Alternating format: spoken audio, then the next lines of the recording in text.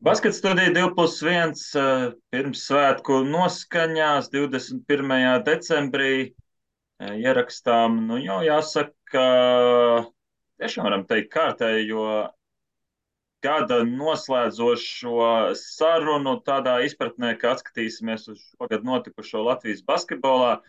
Ceturto reizi jau mums tāds prieks Gunti to paveikt. Podkāstu sākām 2019. gadā, šķiet veselu ēru iepriekš, pirms Covid laikmeta. Toreiz arī viena no pirmajām sērijām šķiet bija ar Arturu Šēnofu, lai atskatītos to, kas noticis konkrētajā gadā.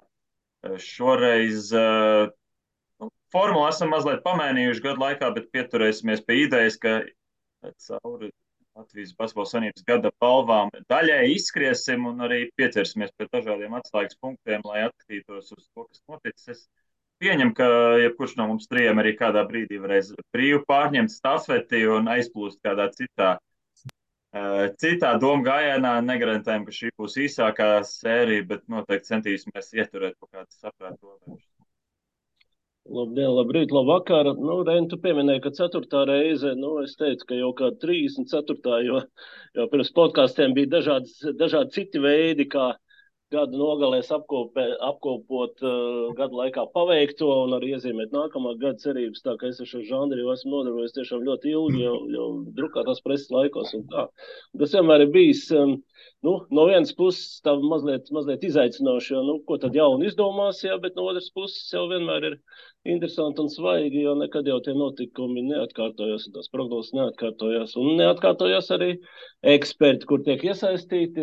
Šoreiz debitants, sporta studijā 2+1 esam uzaicinājuši cilvēku, kurš es ceru, ka ikdienā seko basketbolam ne tikai tāpēc, ka amats to spiež. Tas ir Toms Malmeisters, sportcentrs.com darbinieks, reportieris, žurnālists. Es nezinu, kā lai īsti tevi uzrunājāt, tā kā sveiks, Tom. Sveiki abiem un sveiki visiem klausītājiem. Jā, tad uzreiz varbūt ķeramies pie lietas, jo Reinis jau iezīmēja, ka mēs tā kā tie pieturs punkti būs Latvijas Basketbola Savienības piešķirtās gada balvas.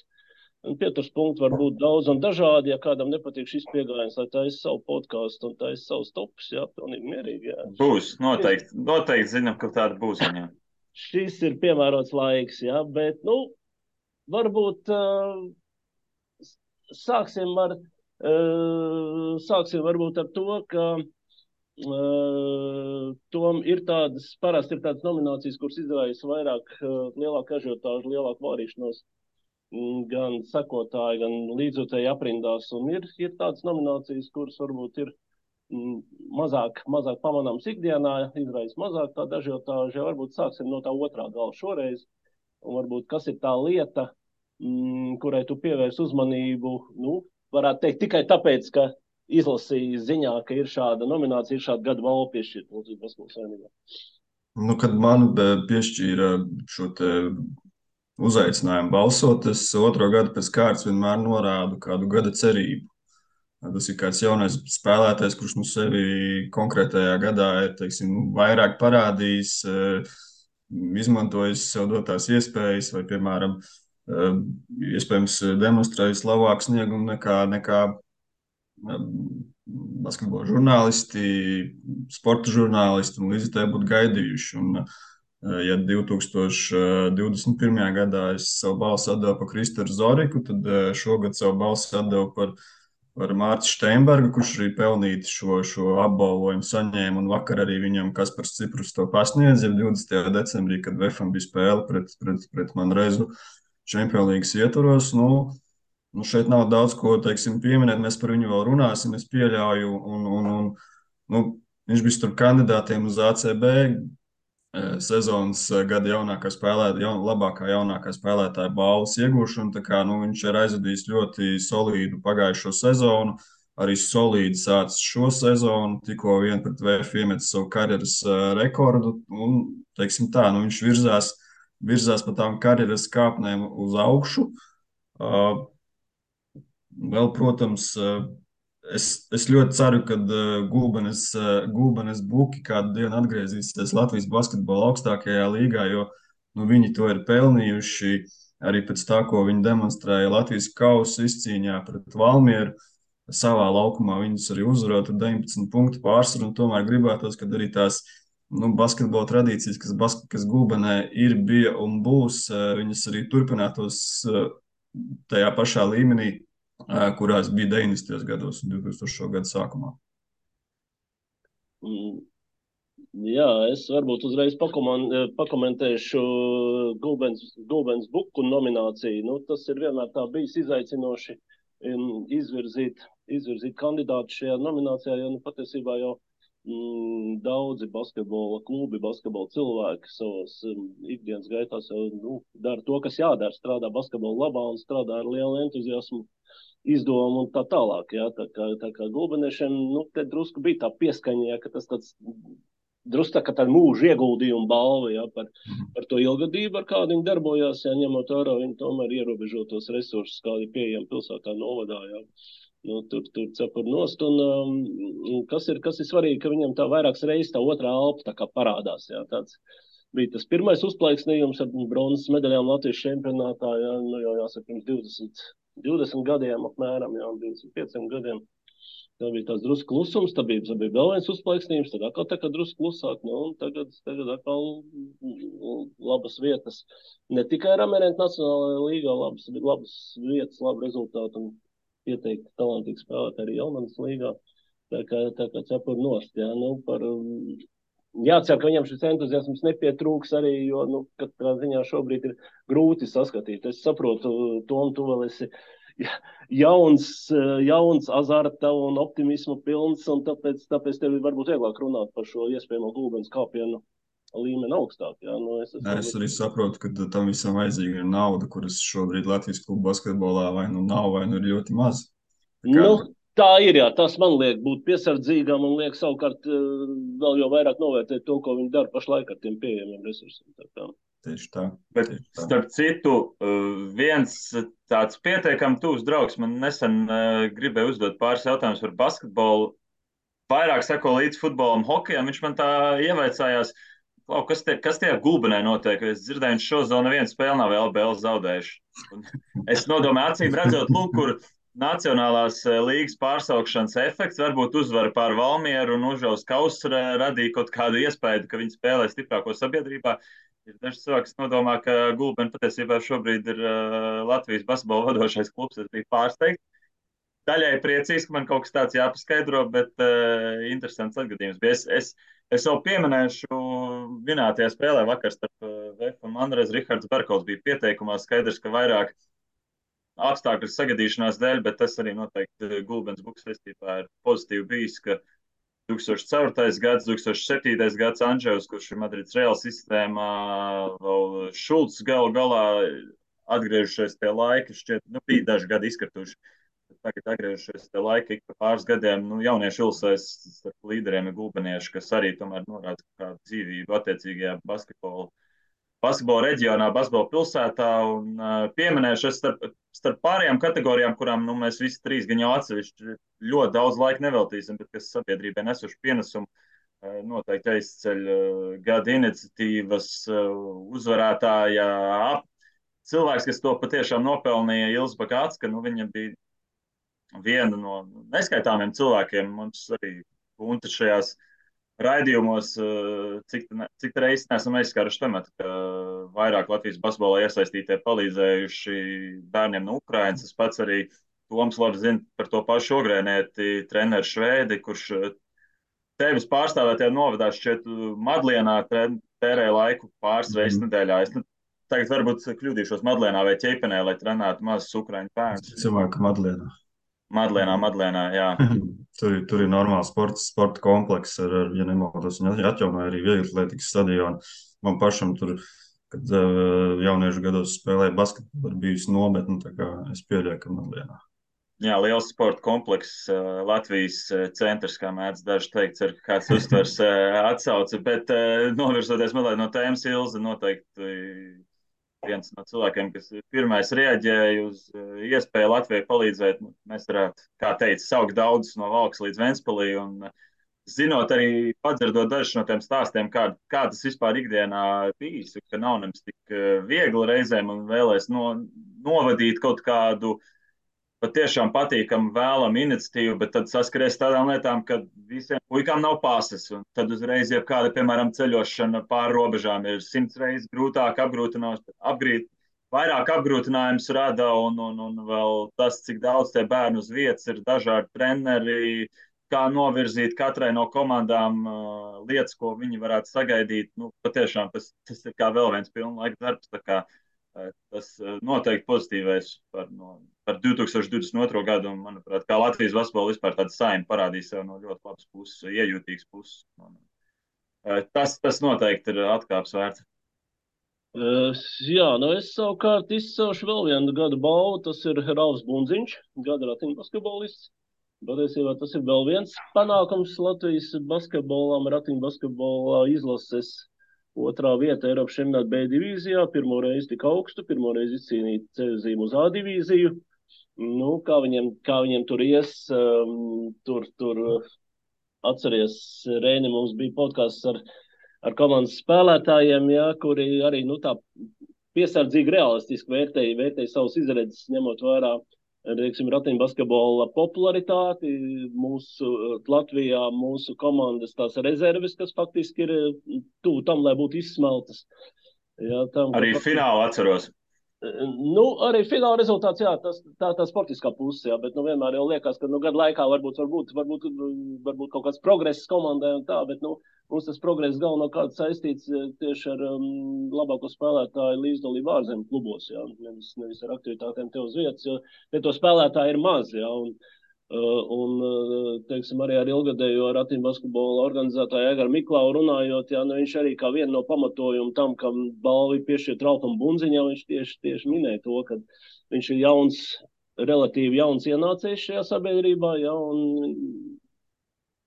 Egars cer, ka, teiksim, viņa piemērs, jā, ļaus palīdzēs piesaistīt, iedrošinās varbūt arī citus tieši jaunos spēlētājs pievienoties, jo tas mūsu ratiņbasketbola izlases kodols ir jau ļoti pieredzējis, un viņam tā līdzdalība A divīzijā būs tā kā arī tāda balva par mūžu ieguldījumu drīzāk, jā, bet skaidrs, ka komandai vajadzīgs svaigs asins, jā, tā kā, Ralfs arī ir atradis savu vietu ikdienā Itālijas līgā, jā, kas arī nodrošina gan to tīri to spēju praksi, iespēju trenēties labos apstākļos, jā, un, katrā ziņā parāda to ratiņbasketbola izaugsmes ceļu ne tikai sportiskā ziņā, bet arī, teiksim, sociālās rehabilitācijas ziņā, jā, tas tāds svarīgs process, un labi, ka šajā nišā aktīva darbība notiek.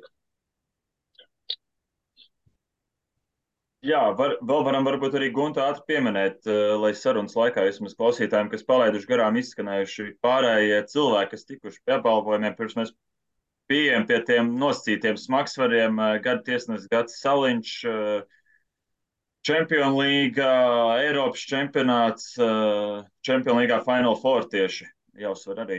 Un sieviešu Eirolīga. Sieviešu Eirolīgas finālspēle. Champions League viņš nebija. Viņš bija sieviešu Eirolīga. Sieviešu Eirolīgas finālspēle un pasaules kausa izcīņas finālspēle sievietēm. Patiesībā Ķīna, ASV. Jā. Gata sakarā, bet būs vēl arī atkāpes citās nominācijās, bet gata sakarā arī esat tādu. Šādi tad ieskatos, kas notiek Twitter vidē, pats tur neiesaistot, bet vienkārši man interesanti paskatīties. Un tad bija interesanti, ka viens no Twitter lietotājiem, ko es tiešām ļoti cienu par tādu iedziļināšanos basketbolā un jūtams, ka informēts cilvēks un tā, vai vairāk cilvēku grupu pat tā ir. Un tā bija tā, ka drusku es sapratu, ka tāda ironiska piezīme, ka, mūsu Latvijas basketbola labākais tiesnesis šodien tiesā tur Užavas kausa izcīņas spēli šķiet Valmierā, un tā pašā laikā Latvijas tiesnesis tiesā Eirolīgas spēli starp Olimpiakos un Fenerbahči, ja, un tā ironija par to, ka, kurš tad ir labākais, ja, un nereiz vien esmu uzsvērs un turpināšu uzsvērt un tā tālāk, ja jūs kaut kur varētu atrast, ka Latvijas basketbola savienība apbalvo labākos savās nominācijās, jā, tad es būšu ļoti pateicīgs redzēt šo atsauci, kur ir formulējums labākais. Jo stāsts Mēs nonāksim vēl līdz šim. Mēs nonāksim ne tikai tiesnešu sakarā, vēl arī citās nominācijās, jo patiesībā stāsts ir par to, par cilvēku, kurš ir attiecīgajā nišā izcēlies gada laikā, tieši izcēlies. Viņš nav labākais, jo labākos nosvērt, nu, reizēm ir neiespējami, reizēm ir grūti, reizēm tas ir subjektīvi un tā, jā. Tagad stāsts ir par cilvēku, kurš ir tajā attiecīgajā gadā ir pirmkārt pārkāpis pacēlis augstāk savu latiņu, un pacēlis augstāk visu cumstas latiņu un tā. Un katrā ziņā Gatim šī te kolekcija, kāda viņam šogad bija, nu tā ir unikāla. Tā arī visu cieņu Oļegam Latišam, kur kvalifikācija apliecina ikgadējā līdzdalība tiešām Eiropā pašu prestižākā turnīra izšķirošo spēju tiesāšanā, jā, un par Oļegu tur nav vispār nekāda jautājuma, jā, bet tā pašā laikā novērtēsim arī tos cilvēkus, kas darbojās un auga viņam līdzās, jā, jo galu galā Gatis Saliņš jau pat nebija faktiski vienīgais pretendents uz šādu, nu, ja tā ņem to izaugsmu gadu laikā, vai, teiksim, to parādīšanos augstu līmeņu turnīrā. Galu galā Latvijas tiesnesis tiesēja Eiropas vīriešu čempionāta finālspēli. Tieši tā. Mums tiesnešu sakarā ir ļoti liela konkurence, es teiktu. Mums ir ļoti kvalitatīvi tiesneši. Mums jābūt ar to lepniem, manuprāt, ir, kad mums tiesnešu vidū ir tiešām Eiropas un pat, es teiktu, savā ziņā pasaules līmenī respektabli arbitri. Līdz ar to, pie tam, par to nozīmēšanu, ko Gunts teica, tur jau nevar neko tiesnesis ietekmēt. Viņš arī Oļegs Latišovs vienu dienu var tiesāt Užalas kausa spēli un nākamā dienā tiesāt Eirolīgas spēli. Tas ir pilnīgi normāli. Viņiem ir savs darbs, kurš viņiem ir jāveic. Tas ir, ja kāds cilvēks to nelīdz galam izprot, tad mums, diemžēl, tas darbs ir. Mums ir vairāk, tad laikam jāskaidro šiem cilvēkiem, kā tas viss norit arī tiesnešu nozīmēšanas ziņā. Jā, piebildīsim vēl gada menedžers Ivars Andrievskis. Patiesībā vēl viena basketbola saliņa. Tā mūsdienu pasaulē, diemžēl, ir par vīriešu basketbolu. Runājam daudz vairāk nekā sieviešu basketbolu, bet vēl viens tāds, es domāju, kaut kādā mērogā fenomens. Ja mēs pārceļam paralēlus no Gulbenes uz Daugavpili, kur arī sieviešu basketbols ļoti ilgus gadus turējies vietā vispār Latvijas kartē, kur ar basketbolu ir, nav populārākais sporta veids. Mēs to visu labi zinām, tā kā arī tas būtu atsevišķs stāsts vērts, gan jau pie kādas citas iespējas. Es zinu, ka mēs ar Guntu esam ik pa laikam pārcelējuši domu par garāku sarunu tieši saistībā ar Daugavpiles sieviešu basketbolu.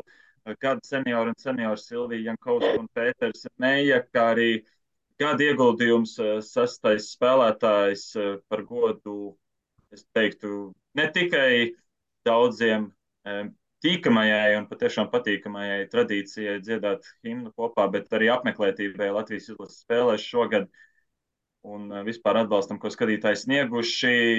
Gunti, vai vēlēs kaut ko pieminēt, jebkur no šo nominantu balvu ieguvēju saistībā vai pārējām pie īsais komentārs par menedžeri, arī ļoti, ļoti tādam konkurences bagāta niša, jā, bet šā gadījumā izvēle krita uz Ivānu, kurš ir tiešām cilvēks orķestris. Un Daugavpilī basketbols laikam zaudētu krietni daļu savas jaudas, ja viņš tur nedarbotos. Bet, jā, nav populārākais sporta veids, bet tā pašā laikā, tikko vakar publicējām mūsu 16 izlases kandidātu sarakstu, starp 16 spēlētājiem 3 Daugavpilietis, jā, tā kā visu laiku tas pienesums ir, jā, un labi, ka tur ir tā rosība, jo viņi iedod tādu, zinām, odziņu Latvijas basketbolu, tieši sieviešu basketbolu tajā virtuvē. Bet man ir Tomam jautājums par gadu ieguldījumu, kā tev no malas skatoties izskatījās tieši šāds laureāts nominācijā? Man šķiet, ka ņemot vērā visu to šī gada, izmantojot anglicismu, haipu par vīriešu izlasi, kas radās sākot no Beļģijas spēles februārī, kad vēl pie ierobežojumiem atnāca tas maksimālais, ja nemaldos, 7000 iedzīvotāju, 7000 skatītājus uz Beļģijas spēli un palīdzēja principā to uzvarēt, kas bija ļoti nozīmīgi. Pēc tās uzvaras sekoja Serbijas pārpildītā arēna, pēc tam sekoja Turcijas pārpildītā arēna, pēc tam sekoja arī Lielbritānijas pārpildītā arēna. Un sekojot līdzi nedaudz Facebookā pirms, piemēram, Turcijas spēles. Kad mēnesis pirms spēles jau bija iztirgots biļetes visa mēneša garumā Facebookā katru dienu cilvēki prasīja, vai var nopirkt biļetes uz šo spēli. Kas nozīmē to, ka, ja būtu iespēja, piemēram, 15,000 sanākt uz šo spēli, kur bija Latvija ļoti labā sastāvā, es domāju, ka tāda iespēja, ka sanākt arī 15,000 vai sanākt 20,000, nu, es laikam nespekulēšu tik ļoti lielos skaitļos, bet vienkārši, manuprāt, vairākās spēlēs līdzutēji zina uz priekšu mūsu vīriešu izlases spēlētājus, kas viņiem palīdzēja atgūties, palīdzēja iemest tālmetienus, palīdzēja nospēlēt aizsardzībā, tieši tā kā to Luka Banki iespējams bija vēlējies. Tiešām, manuprāt, pret Beļģiju, pret Serbiju otrajā puslaikā viņi deva tiešām pacilājošu efektu mūsu spēlētājiem laukumā. Līdz ar to tas ir tāds labs žests, lai skatītāji arī turpmāk tādā pašā skaitlī apmeklēt izlases spēles arī 2023. gadā. Jā, es domāju, arī pa zemu nevar novērtēt to, ka pārpildīt tribīņu priekšā ir patīkami spēlēt. Skaidrs, ka daudz citu efektu ir nostrādājuši, lai visi spēlētāji gribētu būt izlasē, bet ik pa laikam ieraugot kaut kādas nesaskaņas citās federācijās, tieši saistībā ar izlases komplektāciju, kāds tur neierodas, kādam tur relīzē, tā neviļas tiek norādīts, ka nav gribējis atbraukt. Aizdomājies par to, ka varbūt tajā konkrētajā valstī ažiotāža nav liela. Kaut kas tajās mājās nav tik silts un patīkams. Neatbrauc spēlētājs, kā jau viņam visas tiesības ir uz kādu loku. Es atceros par Serbiju, ka neatceros, kurš loks tas bija, man liekas, vasarā, kad federācijas cilvēki teica, ka mums vajag jūsu cilvēku atbalstu mūsu spēlēm. Lai gan Serbijā jau ir skaidrs, ka cilvēki ļoti seko līdz basketbolam. Bet tik un tā viņiem bija tā zaudējuma sērija, viņiem bija tā sliktā pozīcija tobrīd tabulā. Un tik un tā teica, lai cilvēki mēģina saprast, ka varbūt Serbija arī var zaudēt kaut kādas spēles un tik un tā nākt un atbalstīt viņus.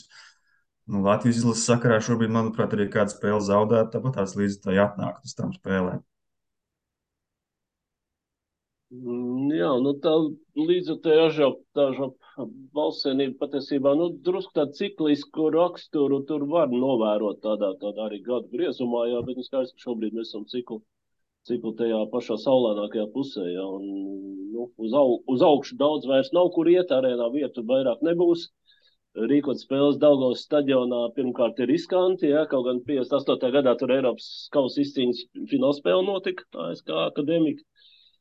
Es nezinu, kā viņi bija nodrošinājušies toreiz pret iespējamo lietu, jā, vai bija sarunāts, ka tiešām lietas nebūs, jā, augšā, bet tagad plusā Daugavas stadionā arī nav vairs 15,000 vietu, arī tā kā nav vērts, tā kā vajag iespringt.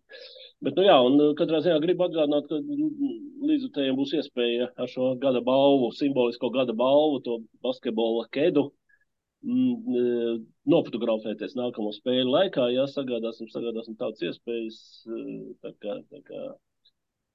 kā varēs līdzutēji iemūžināt sevi gan ar Latvijas valstsvienības spēlētājiem, gan arī ar šo simbolisko balvu. Labi, Reini, bet, turpinām. Pārējām pie vienas no pirmajām balvām. Patiesībā es atļaušos šos divus cilvēkus likt vienā sarunas tematā. Es pieņemu, ka mēs tāpat varētu plūst brīvi no vīriešiem uz sievietēm. 3-3 basketbola balvas, gada basketbols Nauris Miezis un Paula Mauriņa. Viss iespējas, kā jūs, un kurš pirmais dosim pirmo roku Tomam, kā viesim, kā jūs vēlaties vispār atskatīties šo gadu, vai tieši saistībā ar uzvarētājiem, vai vispār 3-3 basketbolu kā tādu. Es pat daļai, lai ko tu teiktu, Tom, es daļai piemetīšu arī pagalu ugunskuram un uzsveršu jautājumu tādu, vai šis gads tev palīdzējis tikt pie skaidrības saistībā ar to, kam jāspēlē Parīzē. Man personīgi ir. Es saprotu, ka pašiem spēlētājiem vēl nav. Es saprotu pēc tā, ko viņi ir komentāros teikuši pēdējās dienas, kad lēmums tiks pieņemts līdz nākamā gada februārim. Ar citam kolēģim Rolandam Eleņam. Ja, jā, tieši tā. Ja prasa manas domas, tad pēdējā laikā visiem ļoti patīk teikt šo pēdējo deju. ka vajag kādam veikt savu pēdējo deju, piedalīties kādā savā pēdējās dejas turnīrā, nu tad, lūk, es uzskatu, ka šai 3x3 komandai ir jāizdod savu pēdējā deja līdz 2024. gada Parīzes Olimpiskajām spēlēm. Nu, tad tālāk gan jau, kad divi no viņiem turpinās savu 3x3 karjeru, un divi no viņiem visticamāk, kad varēs pielikt punktu. Jo, nu, to, ko mēs redzējām šajā sezonā, kad jebkāda mazā izmaiņa šajā kodola četriniekā, viņa tomēr maina arī rezultātus, maina to spēles stilu, ir jāpielāgojas, kas prasa laiku. Neatkarīgi kādas kvalitātes spēlētājs būtu piesaistīts šai komandai, tas tomēr prasa laiku, lai saspēlētos, lai viens pie otra pierastu un tam līdzīgi. Tā kā, nu, ja mēs ejam pēc maksimālajiem mērķiem, tad, manuprāt, šai komandai vēl tas viens cikls, ja viņš ir iesākts, tad viņš būtu arī jāpabeidz.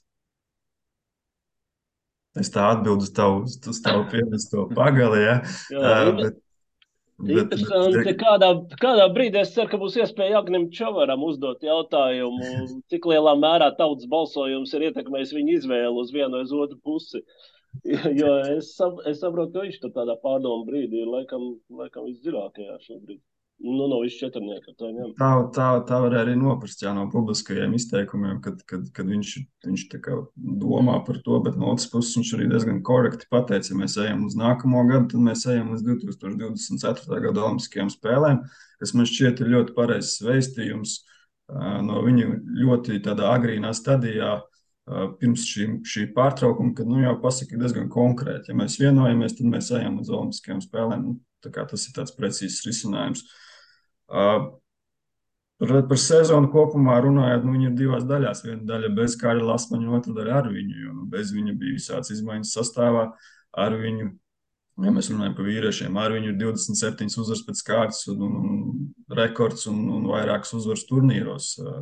Tā kā, man prieks par Kārli, ka viņš sev izmēģināja Big Free līgā. Es saprotu, ka arī par Nauru Miesu kādā brīdī ir bijusi interese šajā sakarā. Ja ir tāds jautājums, kuru vajadzēja izvēlēties, Kārli Lasmanu vai Nauru Miesu šī gada balvas sakarā, tad laikam es tomēr piekritīšu rezultātam, jo Nauris Miesas arī ticis pasaules šajā tūras simboliskajā izlasē, un viņš tomēr demonstrē līderu cienīgu sniegumu arī visu sezonas garumā. Kā jūs manī paspēja pasmieties šeit treneris Raimonds Feldmans publiskajā vidē, pārrakstot no angļu valodas teicienu, kas laikam tik labi netulkojas latviski, vai ir pārprotams, Nauris izskatās tik labi kā nekad. Tā kā apsveiksim viņu to, ka viņš 31 gadu vecumā vēl ļoti jauns izskatās.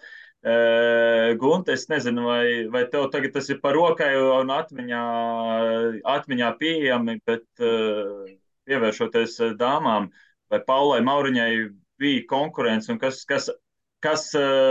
pretendēja uz to apbalvojumu? 3-3 apbalvojumu faktiski bijis vēsturiski tā, ka ir cilvēks, kurš ir FIBA reitinga augstākā vietā no Latvijas, parasti saņem šo balvu. Un šī tradīcija dažas reizes ir pārkāpta vienkārši 3-3 basketbolu vidēji subjektīvi, uzliekot varbūt citu akcentu, kā tas bija 18. gadā ar Agņu Čavaru izvirzīšanu, kaut gan formāli tajā brīdī tur miezas bija augstāk. Pagājušais gads bija, protams, izņēmums, kad tika pieņems tāds Zalman lēmums un nedalīt šo komandu, un balvu bija pelnījuši visi četri arī dabūja. Šogad atkal teiksim, izvērtējot tos plusus mīnus, līdzdalības tur dažādos turnīros, ieguldījumu un tā tālāk, tomēr tik nolemts turēties pie tās formālā kritērija, gan attiecībā uz Nauri, kur, teiksim, Lasmani drusku iegāzi līdzdalība Amerikas sacensībās, jo viņas neiet FIBA reitingā iekšā. Tas ir viens, un attiecībā uz dāmām bija tieši tas pats, jo bija atsevišķi turnīri, kuros, teiksim, Aleks Gulbe, es teiktu, ka, izvairīšos no vārda spoži, bet, teiksim, ļoti labi debitēja 3-3 basketbola sabiedrībā. Aija Jurjāne parādīja, ka viņa varētu būt labs spēks arī 3-3 basketbolā. Kas tur vēl no valstsvienības spēlētājiem, laikam... Strautmanis šeit tikai viens posms. Pauls Trautmann piedalījās, jā, bet viņi vairāk parādīja sev tā kā komandas spēlētāji. Paula Mauriņa ir spēlējusi visvairāk. Viņa spēlēja jau sākot no tā Eiropas čempionāta kvalifikācijas turnīra, kurā viņa bija viena no līderiem, jā, un viņas tas punktu skaits bija vislielākais. Arī treneri piekrīt šai izvēlē, jā, ka, teiksim, Pauls gan attieksmi pret treniņiem, pret spēlēšanu, arī tas progress sezonas laikā, jā. Arī tā uzticība basketbolam, jā, tur it kā nav jautājumu. Jā. Cita lieta, ka, protams, ja paskatās kurā vietā Miesas ir FIBA reitingā, kurā vietā Paula Mauriņa, tur ir mazliet atšķirība. Jā, tā kā jau mēs te anotācijā rakstījām, Paulai vēl viss iespējas savu to progresēt. Jā.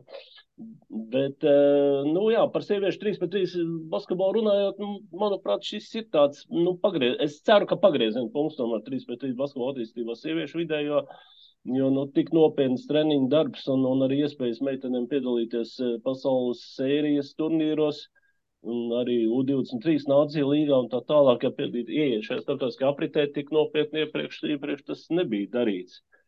Tie rezultāti varbūt nevienmēr bija tādi, kas apmierināja gan pašas, gan dalībnieces un treneris, gan arī droši vien vērotāji no malas. Jā. Starp citu par vērošanu no malas. Kā tad izskatījās no malas, tas, kas notika sieviešu segmentā šogad? Tom? Grūti. Es dažus turnīrus pasakoju līdzi. Man personīgi vienkārši, kā jau tu teici, ka pagrieziena punkts, tad man, arī, tas, ko es biju dzirdējis, ka vairāk tiks iesaistītas izlases spēlētājs 3x3 basketbolā, ja viņām ir ātrāk sezona noslēdzās, tas šajā gadā šajā vasarā mēs to arī pamanījām praksē, kad arī vairāk šīs izlases spēlētājs iesaistās 3x3 basketbolā. Un es īstenībā ceru, ka šī attīstība turpināsies jā, kas zina, varbūt arī olimpiskās spēles, bet tas laikam ir, es domāju, pāragri teikt arī no manas puses. Jau arī, ja no klasiskā basketbola aiziet uz 3x3 basketbolu, tad visam pie tā viss ir jāpierod, jo tie ir principā divi dažādi basketbola paveidi. Viens ir vairāk uz individuālu prasmi vērsts, otrs ir vairāk uz komandas spēli prasmi vērsts, līdz ar to pie viss ir jāpierod, arī fiziskāks basketbols ir 3x3, tā kā, tās dažas spēles, kuras es redzēju, kaut kur nedaudz pietrūka, varbūt meistarības, varbūt vēl pielāgošanās formātam, un arī viņš ir ļoti ātrs, dinamisks, tad pie tā viss jāpierod. Tas ir tikai laika jautājums. Jā, par sievietēm runājot, jāskatās nākamās sezonas izaicinājums, protams, būs savienot valstsvienības līdzdalību Eiropas čempionāta fināla turnīrā un šo 3x3 basketbola sezonu, jo tur jau pēc mums ir svarīgi būt visu laiku apritē un krāt tos punktus, jo, lai neiznāk tā kā pagājušajā ciklā, kad patiesībā Latvijas izlase bija tajā līmenī, lai pacīnītos par ceļa zīmi, tā pietiekam nopietni, jā, bet vienkārši mēs pie tās cīņas netikam klāt, jo kopējais reitings bija zems. Šobrīd tas reitings tā kā tie punkti krājās, bet konkurenti arī nesnauž. Jā, bet starp citu, jā, Parīzes kontekstā, tāds optimālais izlases sastāvs, varbūt vēl atgriežoties pie vīriešiem, kas man šķiet interesanti un uz ko atbildes sniegs nākamās 2 sezonas, jā, ka tomēr ja ņem, klasisko basketbolu, jā, pat, teiksim, tāda dominējoša komanda kā Spānijas vīriešu izlase, krāja tos savus titulus visu laiku, tomēr pa sīkumiem, bet modificējot savu sastāvu. Jā. Faktiski nereiz nebija 1-12 2 turnīros tur nospēlējis vienāds. Jā. Un, respektīvi, tas stāsts lielajā basketbolā, ka visu laiku, lai cik tev labi iet, tā komanda ir tomēr jāatrod iespējas atjaunināt, jā, gan komandu, kopējo rotāciju, varbūt arī līderu rotāciju un tā. 3x3 basketbols, viņš mūsu tajā sporta veidu gradācijā iet kā individuālais sporta veids, jā, pēc tā. Tad jāskatās, kam viņš būs tuvāks, vai individuālajām, vai komandu veidam, jo klasiski skatoties, jā, šķiet, ka gan svaigas asinis varbūt, ka noderētu. Arī šim četrniekam, lai cik viņš saliedēts un cik labi tur strādā tā komandas ķīmija, jā, bet reizēm skatoties tās spēles, šķiet, ka svaigas asins noderētu. No otras puses, es saprotu arī, ja Džeki nolems visi 4 iet līdz galam tādā sastāvā, ja visu cieņu viņi ir nopelnījuši šādu iespēju. Paskatīsimies, kā viņiem veiksies. Jā. Un kā, teiksim, šajā gadījumā trenera Feldmaņa loma tur. Varbūt viņa nav tā priekšplānā, bet viņa koloros būtu ļoti svarīga, kā viņš tur nomenedžēs visu to procesu un sakārtos lietas, lai izspiest pēdējo sulu no pieredzējušajiem, un tā pašā laikā nenodarīt pāri komandai, varbūt palaižot garam kaut kādu iespēju pastiprināt. Nevis pastiprināt, nomainīt kaut ko, jā. Tur jau jāstāsta, kas var pastiprināt, jo nav jau nemaz tas rezervists soliņš tik garš. Jā. Arturs Strelnieks šajā sezonā, Arturs Ausējs. Vienā citā komandā bija Oskars Klebovickis, Francis Lācis. Es starp citu Franču Lāču sakarā redzu, ka viņš varētu būt ļoti labs 3x3 basketbolists. Viņam piemīt visas tās prasmes, kas ir nepieciešamas šim sporta veidam. Nu, jā, es nezinu, kāpēc, bet man liekas, ka viņš varētu ļoti labi sev attaisnot šajā sporta veidā. Arī treneris Feldmans man šeit to nav slēpis un pietiekami. Ja viņam par to prasa, tad Francis katrā ziņā ir, ja ne pirmais, tad viens no pirmiem 2 cilvēkiem, kurus viņš izcer šajā saistībā. Un varbūt mēs pārējot uz gada cerību, es vēl pieminēšu, ņemot vērā, ka mēs kaut kādā mērogā apkopojam visu šajā gadā notikušo 2022. gads, arī ies vēsturē ar to, ka nepilnā sastāvā spēlējot, bet tomēr basketbola komanda Rīga pirmo reizi piekāpās kopš, es tagad gadu nenosaukšu, kopš 2017. gada Geto basketi, ja nemaldos, abas reizes pretī komandā ap to pašu cilvēku būvēta, vienība priecīgus, jau zem cita vārda, jo tur jāpārstāv pilsētas starptautiskajās sacensībās. Aizbrauca startēt jau tādā starptautiskā mērogā, žēl, ka mazliet pietrūka, lai tādā sarežģītā situācijā būtu pirmajā vietā kvalifikācijas grupā, bet tas pats par Feikneru gan jau sakāms ir, ka viņam ir kaut kādas dotības to sporta veidu gribētos katrā ziņā līdz 2023. gadā. Varbūt mēs tiekam pie tādas spēles, kur pilnā sastāvā Rīga dabū uzspēlēt pret tādu ļoti spēcīgu vietējo komandu. Arī Avotiņš no Latvijas universitātes galu galā to parādīja. Varam iet uz nākamo tēmu, kādam vēl kaut kādas pēdējās replikas? Ejam, citādi iestrēgsim. Vēl būs ko runāt. Toma piesauktā gada cerība Mārcis Steinbergs arī dažādos veidos var palūkoties uz šo nomināciju uzvarētāju. Es domāju, relatīvi pārliecinošu uzvaru. Varam noteikti izmest tuvāko minūšu laikā dažādas teorētiskas pretendents. Man pāris cilvēki, piemēram, nāk prātā, bet sākotnēji es pat uzprasīšu tev, Toma, ņemot vērā, ka jūs no vienas basketbola pilsētas tā teorētiski skatoties esat. Vai varam no Mārča veiksmes stāsta kaut ko secināt par Spānijas ceļu? To, kas Mārcim palīdzēs tur izsisties, jo pēdējos gados viņš tagad atkal ir tāds viens cerības stariņš, ka var kā aizbraukt un pierādīt sev, bet lai citas grūti nenāk. Es domāju, ka Mārcis ir lielisks piemērs tam, kad neatkarīgi, kurā valstī tu esi, tev ir daudz jāstrādā. Pie sevis, pie savu talantu slīpēšanas. Viņš, manuprāt, ir tāds darba rūķis, protams. Vēl faktors, ka vajag pie kāda trenera kārtīgi apliecināt, kā tas bija gadījumā Gran Canārijas otrās komandas treneri, kurš pēc tam aizgāja uz Manrezu un kļuva par Pedro Martīnes asistentu un ieteica Mārci viņam iekļaut komandā. Un ar to, tur pirmkārt ir darba spējas, kuras Mārcim ir daba devusi, un otrs ir kaut kāds veiksmes faktors, kuram arī ir jānospēlē, jo tas, ka tu jauniešu gados kādā brīdī esi aizbraucis uz Spāniju, uz kādu akadēmiju un pierakstījies tajā, tas vēl neko dzīvē nenozīmē. Tur ir mežonīga konkurence, par kuru ir runāts, un tajā konkurencē ir jāizdzīvo. Tur neviens ar tevi neauklāsies, kā iespējams dažreiz to dara Latvijā.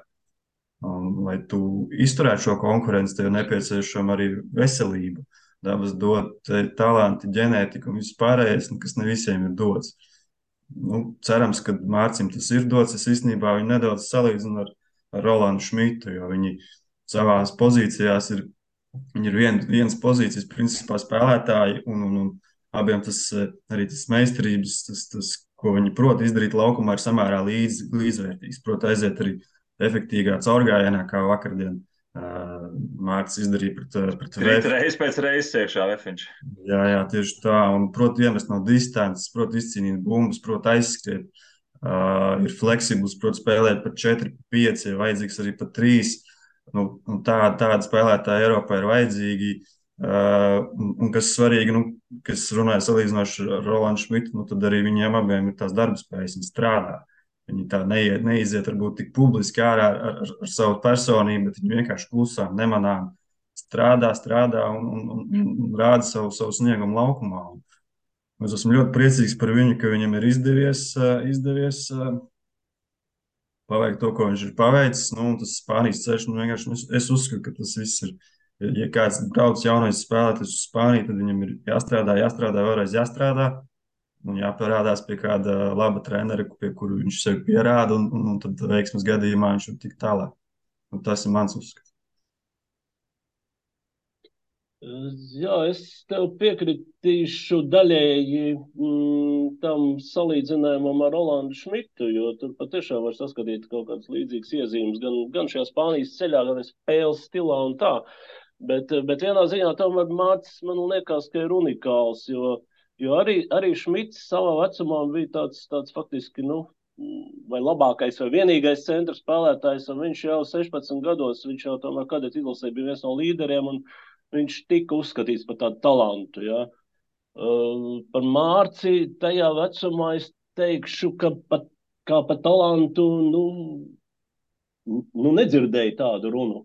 Viņš bija U16 izlasē, viņš vispār nebija, U18 izlasē viņš Pie gadu vecākiem bija. Pie gadu vecākiem gan bija, jā, bet viņš bija, tajā brīdī kā piektais no tiem garajiem spēlētājiem, ja, un turnīra laikā tur sākās traumas, tad viņš bija 4. un tad kaut kādā brīdī jau likās, ka viņš jau izcīnījis to vietu jau kā 3. tajā hierarhijā, ar tām darba spējām, uzcītību un tā, bet joprojām tas nebija tāds izteikts basketbola talants, jo basketboliskā ziņā talants, jo, teiksim, var nosaukt gadu cerības balvu ieguvējus iepriekš, ja, Kristaps Porziņģis, Rodions Kurucs, Arturs Žagars, Rihards Lomašs. Arturs Kurucs, Dignis Trautman, ja, tie cilvēki, kur tieši tādām, varēja just, ka viņam tā basketbola odziņa ir iekšā. Mārciņ to odziņu vismaz kādu brīdi, manuprāt, ka īsti neredzēja, ja, bet tas, kādā veidā viņš ir atradis savu nišu, attīstījis savus fiziskos dotības, bet arī šis naudošais basketbola talants ir attīstīts jau tik tālu, ka šobrīd tiešām pārsteidzoši, ja novērtēts spēlētājs ne tikai Latvijā, bet arī Spānijā. Tom, tu jau pieminēji, ja, ka viņš bija viens no kandidātiem arī uz Spānijas labākā jaunā basketbolista titulu. Labu kompāniju, starp citu, ja es pareizi atceros iepriekš Kristaps Porziņš un Rolands Šmits, ja tika minēti. Tas gan bija vairāk laikam toreiz Eiropas kausa izcīņas labāko jauno spēlētāju kontekstā, bet tur tā vienādības zīme apmēram liekam, jā. Tā kā tiešām viss cieņa. Pirms 3 gadiem nedomāju, ka viņš būs šajā te šaurajā kandidātu lokā, jā, bet šogad viņš jau bija tāds izteikts favorīts. Jo arī starp citu par šo nomināciju nelielu atkāpi, ja te ir stāsts bijis vienmēr par to, ka nevis tas gada labākais basketbolists, vai tas, kurš sakrājas visvairāk punktus, vai pa katru cenu izvēlēties no attiecīgā gadu gājuma, kā tas ir varbūt ar Valdemāru Baumaņa balvu, ko piešķir Latvijas jaunās basketbola līgas absolventiem, ja, bet te ir vienmēr gan treneru komisija, jaunas komisija vienmēr mēģinājuši skatīties no tāda tālāka perspektīva. Ja? Cilvēks, kuram ir perspektīva lielajā basketbolā, faktiski līdz šim garam nav aizšauts ne ar vienu, un es domāju, ka Mārcis arī nebūs izņēmums. Ja? To jau, vakardien jau to parādīja, ja? jo tas vienmēr ir tāds riska brīdis, kurā brīdī iedot spēlētājiem, īpaši jauniem spēlētājiem, kurā brīdī publiski izteikt atzinību, iedot balvu, ja? Jo tas var konkrēto spēli var viņam sabojāt. Ja? Bet Mārcis parādīja, ka viņam viss ir kārtībā, rakstur ar tieši spēja arī tādā situācijā parādīt faktiski labāko sniegumu. Viņš pēc spēles, ap citu, arī brīvi man noteica, ka, bija atbraukuši kādi radinieki un draugi kādu 15 gribējās labi nospēlēt. Kas tad tur? Kas tur īpaši, ja? Jā. Jā. Izmetīšu pāris vārdus, ja kādam arī no jums raisās, kas pelnījuši šogad vismaz tikt pieminēti. Juris Vītols pārsteidzoši agrā vecumā debitēja spēcīgākās līgas sabiedrībā, parādīja vēsu galvu arī. Ja par to runājam, vispār netika īsti ar neko pārsteigts. Es domāju, viņa laiks pienāks. Viņam vēl arī pāris jauniešu čempionātu priekšā. Skaidrs, ka Mārcis šobrīd vienkārši spēlē arī pateicoties vecumam, bet citā un augstākā līmenī. Dāvids Vīksne noteikti ir, es domāju, mums sagādājusi prieku ar spējas caur studiju ceļu arī vienkārši progresēt kā basketbolists. Varbūt Raina Tomašītska, bet es domāju, līdzīgs stāsts kā Jurim Vītolam, ka vēl jau iespējas gadi nāks, bet prieks, ka pazūdot iespējām daļai mājās, spēlē Čehijā, spēlē daudz, gūst punktus. Arī ļoti interesants, es teiktu, cilvēks pēc vispār savas cilvēku stāsta kā tāda, tur vēl žurnāls gadu laikā varēs visādi, manuprāt, izpausties. Arī ļoti, ļoti strādīga meitene. Varbūt jums kādas nominācijas vēl nāk prātā. Es nezinu, vai gada cerības tajā nominācijā viņi var iekļaut, bet man vienīgais, kas šobrīd nāk prātā, ir Kārlis Šiliņš no Liepājas. Vismaz šīs sezonas sākumā viņš bija dominējošs spēlētājs Latvijas apvienotajā Latvijas-Igaunijas līgā. Tā cerība par viņu ir saistībā, ka pēc šīs sezonas viņš spērs to soli tālāk un būs kādā spēcīgākā komandā, kas ļaus viņam turpināt savu progresu un iespējams arī kādā brīdī ne tikai būt Latvijas izlases kandidātos, bet kādā brīdī arī spēlēt un iziet laukumā. Ne tikai, viņš jau ir bijis laukumā Latvijas izlases sastāvā, tādā kvalifikācijas spēlē, kaut kādā atbildīgā spēlē iziet laukumā. Latvijas basketbola līgā ir piestāvētu tāda nominācija gada progress, kur Kārlis pilnīgi noteikti kvalificējās. Tur sporta centrs arī apkopos, un es nešaubos, ka man šeit Kārlis šo zonu uzvarēs. Grūti viņam būs atņemt kādam. Bet viņam jau šogad pastāv joprojām reāls cerības arī dabūt Latvijas-Igaunijas līgas balvu kā rezultātīviem spēlētājiem, ka spēlētājiem ar labāko efektivitāti viņš tur ir top augšgalā, un lai viņam tā sezona tikpat veiksmīgi rit uz priekšu. Drusku precizējums arī, tomēr gada cerība parasti ir skatīt spēlētāji līdz 20 vecumam, tad pēdējos gados ir pieaudzis mazliet līdz 21.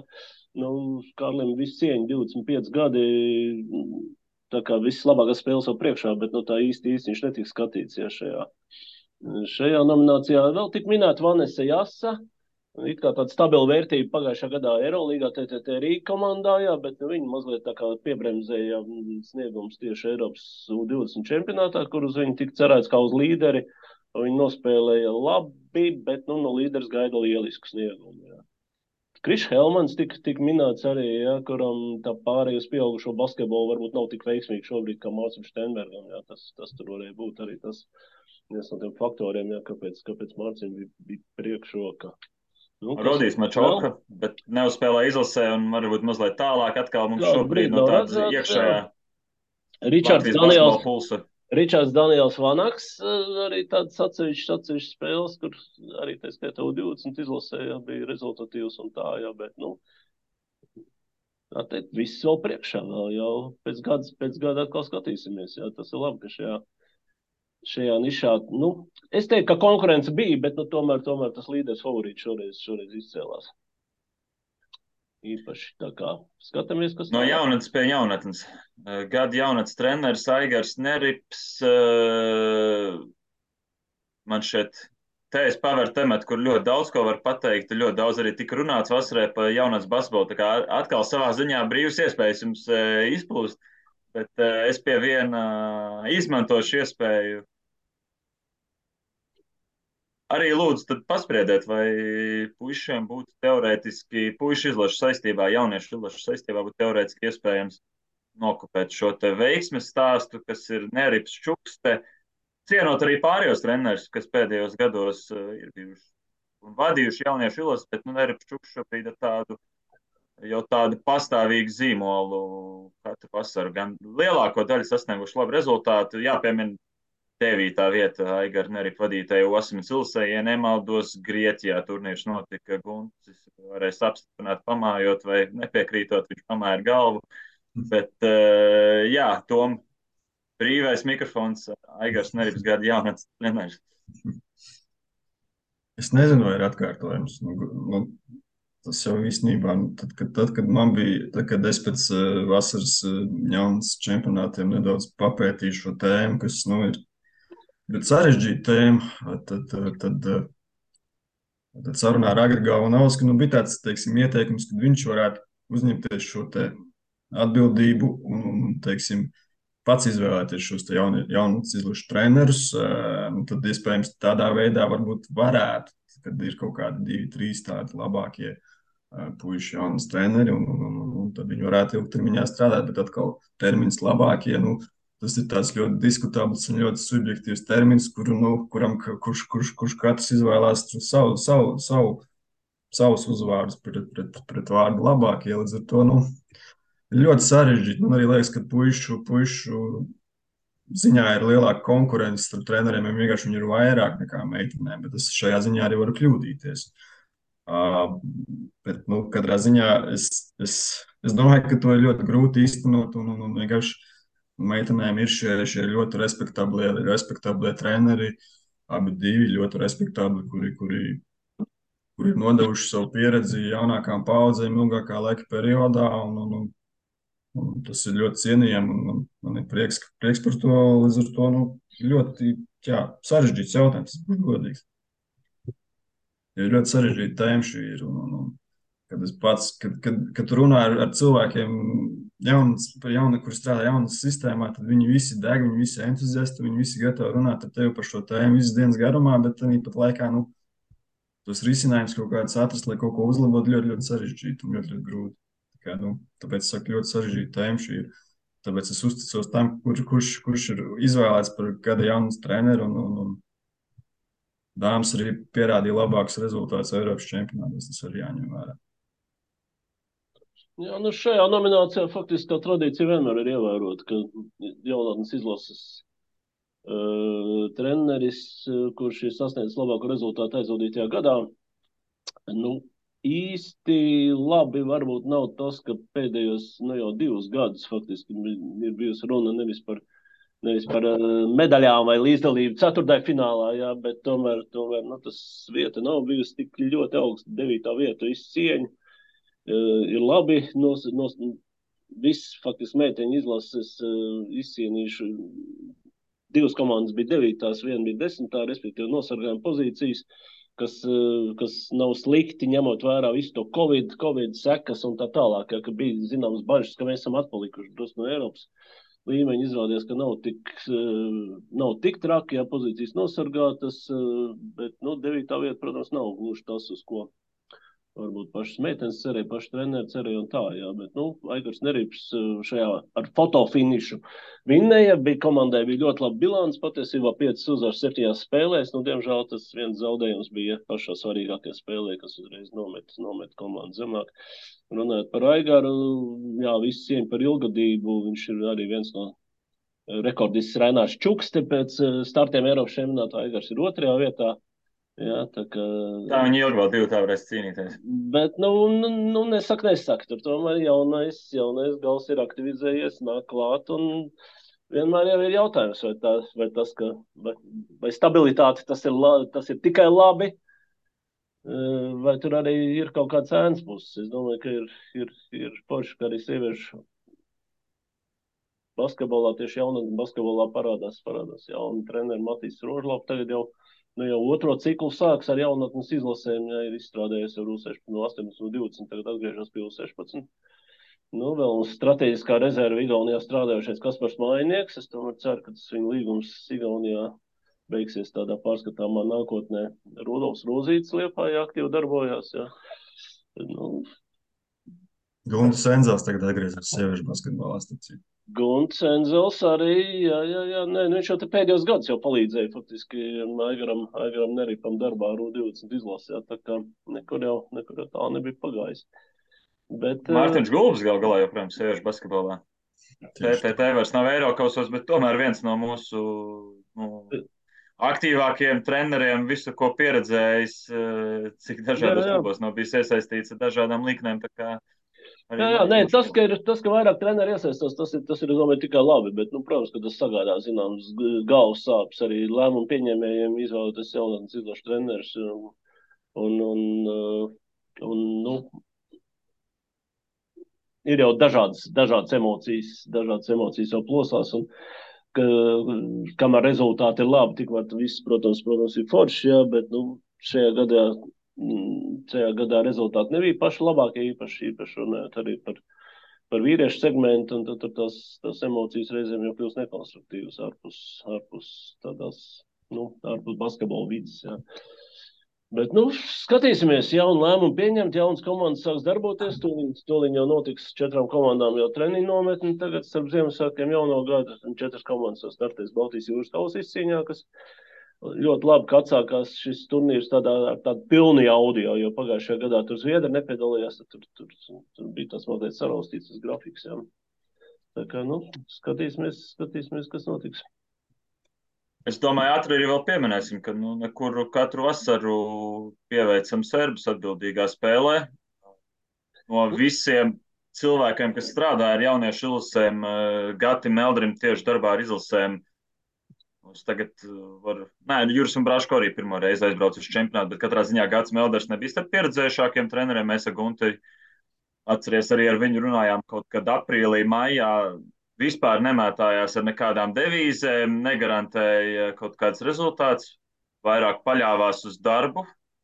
Viņa izlase arī diezgan atzīstami, skaisti, ar milzīgu cīņas par aizvadīju čempionātu, kas no pušu segmenta sagādāja pārliecinošas patīkamākās emocijas.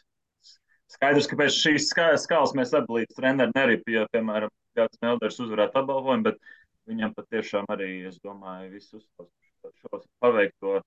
Un treneru korpusā arī bija treneris Galvanovskis un treneris Zurkovs, ja es tagad pēc atmiņas nemaldos. Es gribēju teikt, ka tur faktiski nostrādāja ļoti labi šī ķīmija komandas treneru sastāvā, jo tas, ka Gatim līdzās bija tāds pieredzējis speciālists kā Agris Galvanovskis, ja es domāju, ka tas tur palīdzēja diezgan sakārtot to komandas dzīvi, komandas spēli, ja, un tieši šis modelis, ja, ka ir pieredzējis speciālists, ir treneru kolektīvā, jā, tas man liekas, ka ir visveiksmīgākais, visoptimālākais. Un, nu, kaut kas līdzīgs jau, es saprotu, ka tiks mēģināts atkārtot arī uz nākamo gadu. Jā. Jā, turklāt arī saistībā ar to, ka Oskars Zurkovs konkrētā šī gada puišiem strādā, tā kā kaut kāds tāds samiksējums no tām visām idejām, ko mēs parasti izmetam par to, kāds varētu būt. Jā, tur tas vecais strīds, ja komandai neiet, tad sākās pārmetum, un ja treneris ir pieliks no malas, ja, tad, treneris nepazīst gadu. Jaunos spēlētājs, ja. Bet, tad runga diviem galiem, jo no vienas puses nepazīst, no otras puses viņš no stereotipu varā, ja. Tas ir viens, otrkārt, vienmēr jau jāatcerās, ka ar to vienu jaunatnes izlases startu Eiropas čempionātā dzīve nebeigsies,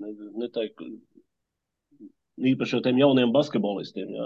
Tas rezultāts nevienmēr, acumirklīgais rezultāts nevienmēr ir noteicošais. Jā. Tā kā sarežģīts process.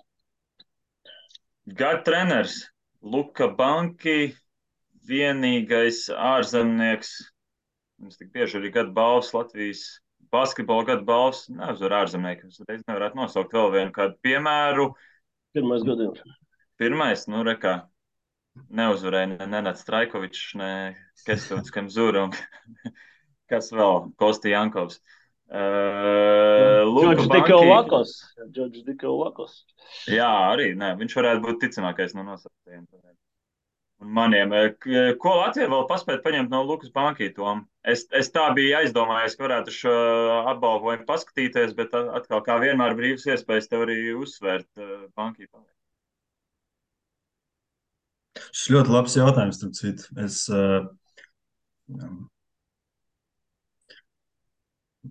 zinu, ka tas ir ļoti neiespējami vai ļoti grūti, jo katram trenerim ir, teiksim, savs stils un savs redzējums uz basketbolu, bet ļoti gribētos, ka tas, kā spēlē izlase gan aizsardzībā, gan uzbrukumā daloties ar bumbu, ka tas arī pēc Banki aiziešanas no Latvijas izlases trenera amata, tas savā ziņā varētu turpināties, ka kaut kāds vienots līdzvērtīgs stils palikt. Es uzreiz uzsveru, ka tas ir ļoti grūti realizējama mana ideja, jo vienkārši katram trenerim ir savs redzējums, neatkarīgi nākamais Latvijas izlases galvenais treneris, piemēram, būtu Jānis Gailīs vai Arturs Sotskas Rubens. Viņiem ir abiem arī savu basketbola filozofiju, ko mēs redzam viņu trenētajos klubos.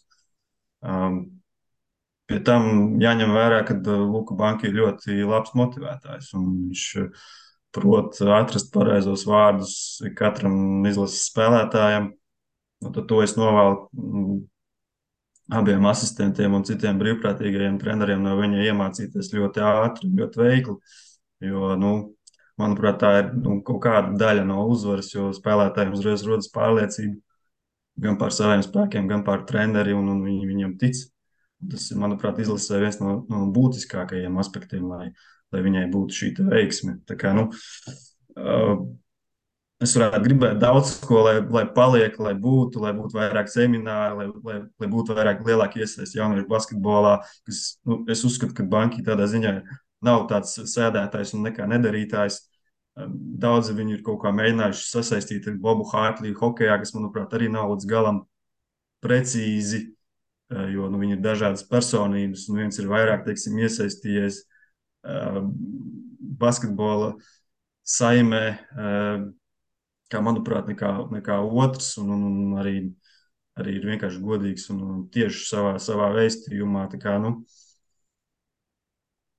ja mēs dzīvotu ideālā pasaulē, tad es gribētu, lai pārņemtu šo kaut mazu daļiņu no tā, kā izlases spēlē viņa vadībā, bet treneri censtos. Ko ir grūti iemācīties, jo jābūt harizmātiskai personai, bet vismaz kaut kādu šo motivējošo daļu, kas izlasē ļoti svarīgi. Mēģināt arī pārņemt, un ja ir iespēja viņu kaut kā vēl vairāk iesaistīt tajā, lai viņš dod kaut kādu savu pienesumu Latvijas basketbola sistēmai paliekošas, vispār būtu izcili, bet arī es uzreiz piemetinu, ka tas nav vienkārši izdarāms, un to viņa gan jau efektu mēs izjudīsim tad, kad viņš vairs nebūs Latvijas izlases un vairs nestrādās. Jā, visas labās lietas novērtēt, tagad tās pazudušas. Es paturpināšu tevs iesākto. Man interesanti šķitis bieži, vairāk pat pēdējā laikā, ne tik ļoti pirmajā darbības gadā spēlētājiem tiek prasīts, vai tu pats prasi vai dzirdi vienkārši kādā no mēdīju dienām, ka kolēģis apvaicājis spēlētājiem X. Kā tad tas Luka māk tev motivēt, sasaukt cīņā, kā viņš ir mainījis kādas vēsmas, un spēlētāji paši pat vairāk tā taustās, un skaidrs, ka viņi māk nosaukt tos konkrētos piemērus, kad viņš ir piezvanījis, apsveicis vai uzrakstījis ziņu kādu, bet viņi pat paši tā tiešos vārdos nevar pastāstīt, bet vienvārds sakot jūt, ka kaut kas par to uzrunas veidu, kaut kas pareizais jautājums par personīgo dzīvi ir aizstieris pareizās stīgas. Es domāju, ka tiešām kāds eiz grūti tagad ņemt un iemācīties to vienkārši, kuram katram cilvēkam visticamāk tā harizma nepiemīt, un to nav iespējams apgūt, bet interesants piemērs tam, kā var parādīties cilvēks un spēt paveikt to attiecībā spēlētājiem. Jā, Tom. Tevi nedaudz papildinot, atceros pēc Grieķijas spēles Krētā, kad izlase jau bija praktiski nodrošinājusi, bet vēl nezināja, ka ir nodrošinājusi vietu pasaules kausā, tad Jānim Strēlniekam es prasīju, kādus vārdus treneris ir puslaikā atradis, kad 3. ceturtdaļā ir šis izrāviens. Viņš vienkārši teica, treneris tic mums, mēs ticam trenerim. Manuprāt, ir tas šis būtiskā atbilde, kāpēc ir tā veiksme izlasē, jo viena puse tic otrai pusē, abas puses tic viena otrai, un ja abas puses viena otrai tic, tad ir arī rezultāts laukumā.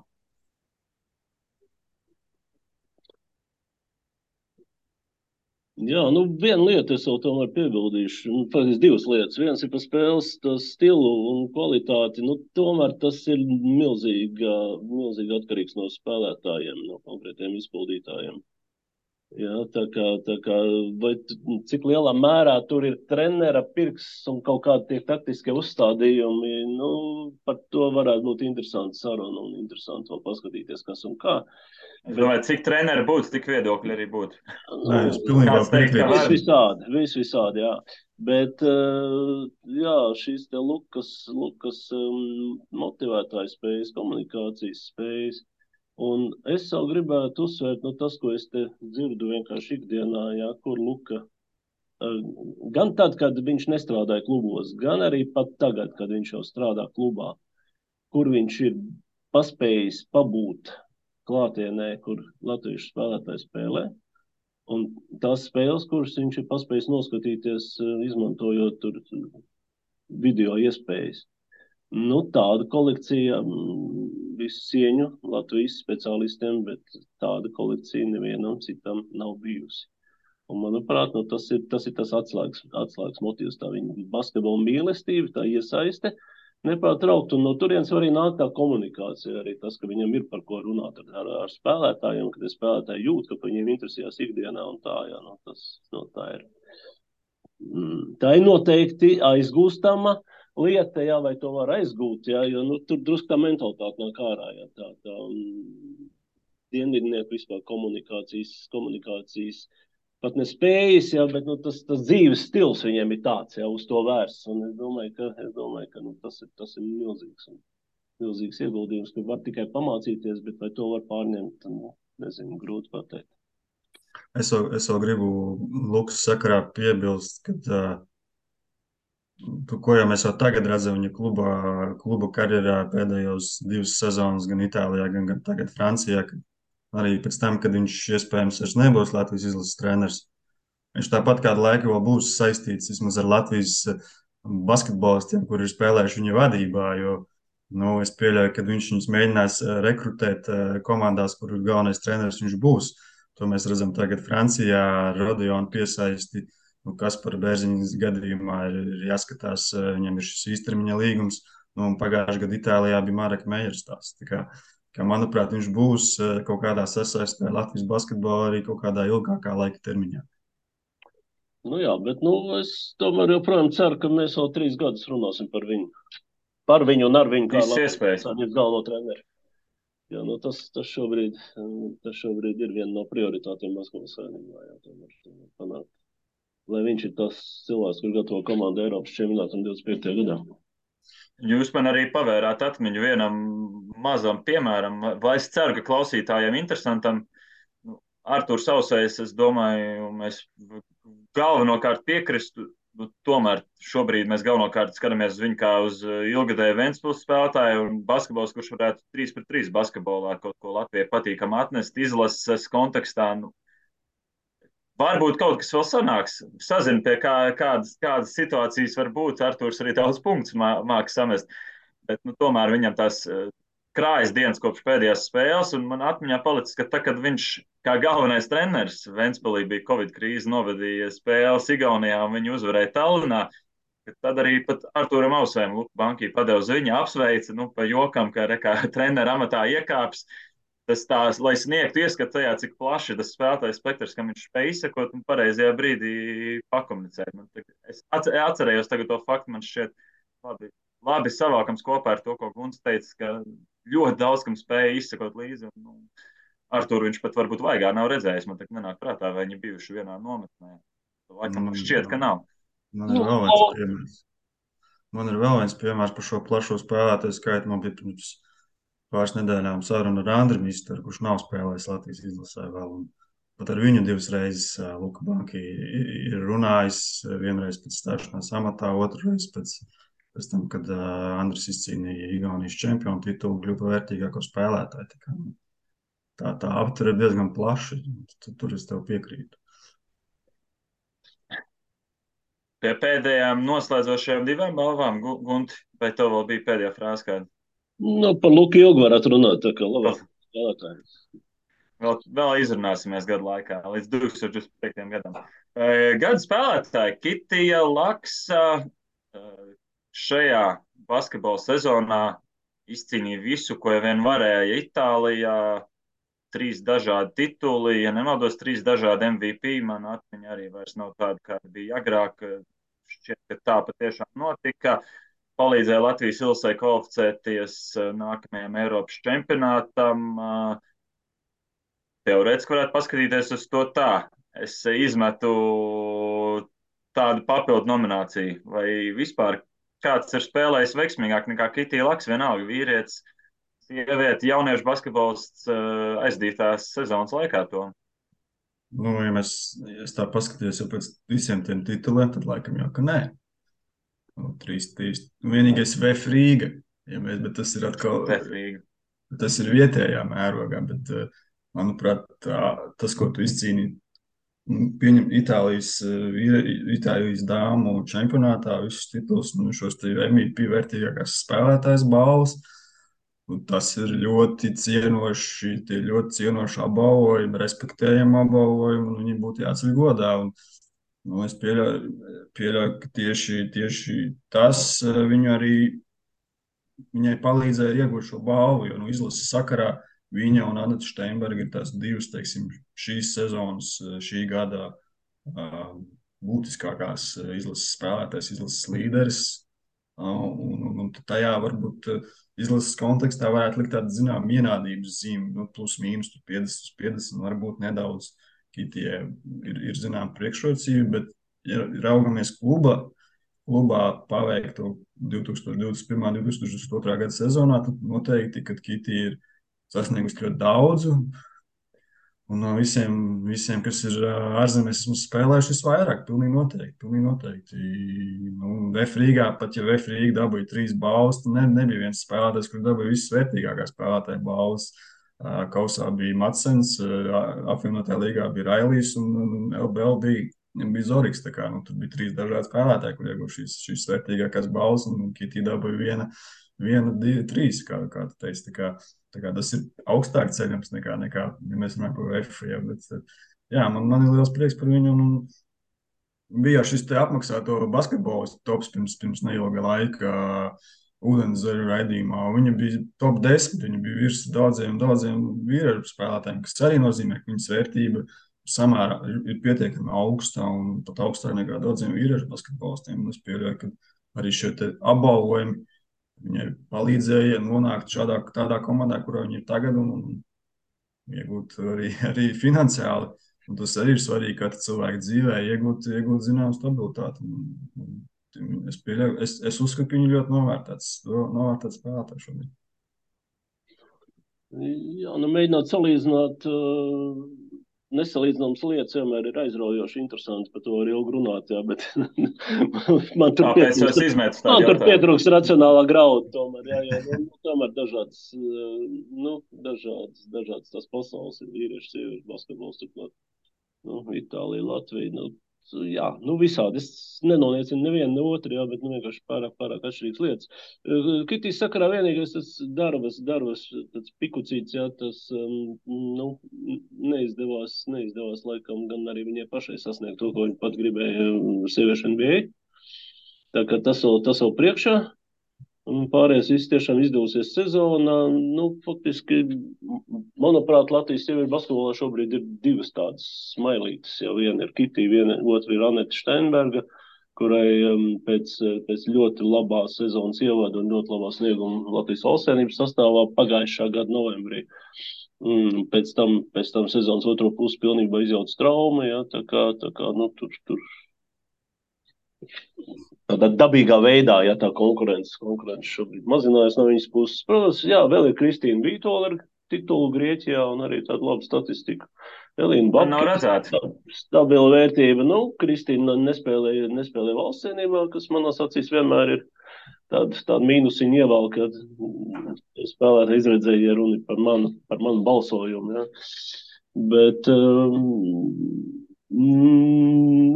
jā, skatīsimies interesanti, kā tas pavērsīsies nākamajā gadā. Es jau cerēju, ka, teiksim, jaunos spēlētājs Aleks Gulbi, Digns Trautmann, kurš atgriezies no Amerikas, varēs iesaistīties šajā konkurencē, varbūt niknākajā, bet, diemžēl, Dignai tagad arī sezonu izjaukusi trauma.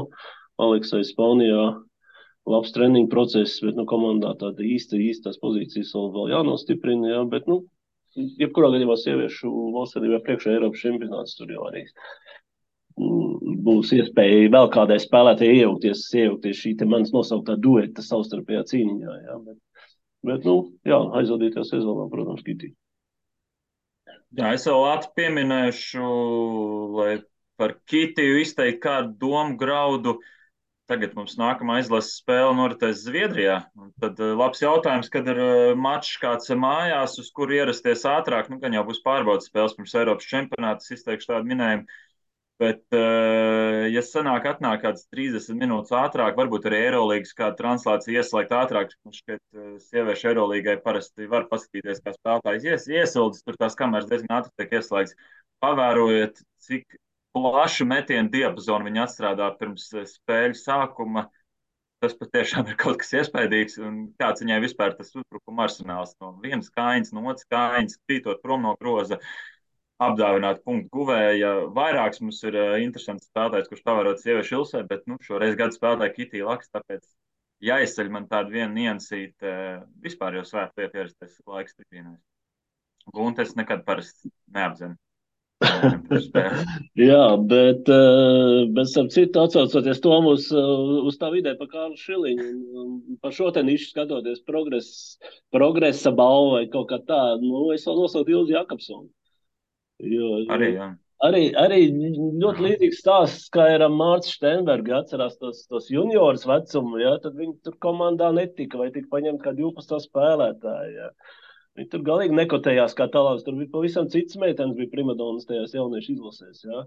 Bet tas, ko viņi ar savu darbu, uzticību basketbolam, ja, to raksturu, cīnītais raksturu izdarījis, ja, pirmkārt attīstījis veiksmīgi savu karjeru.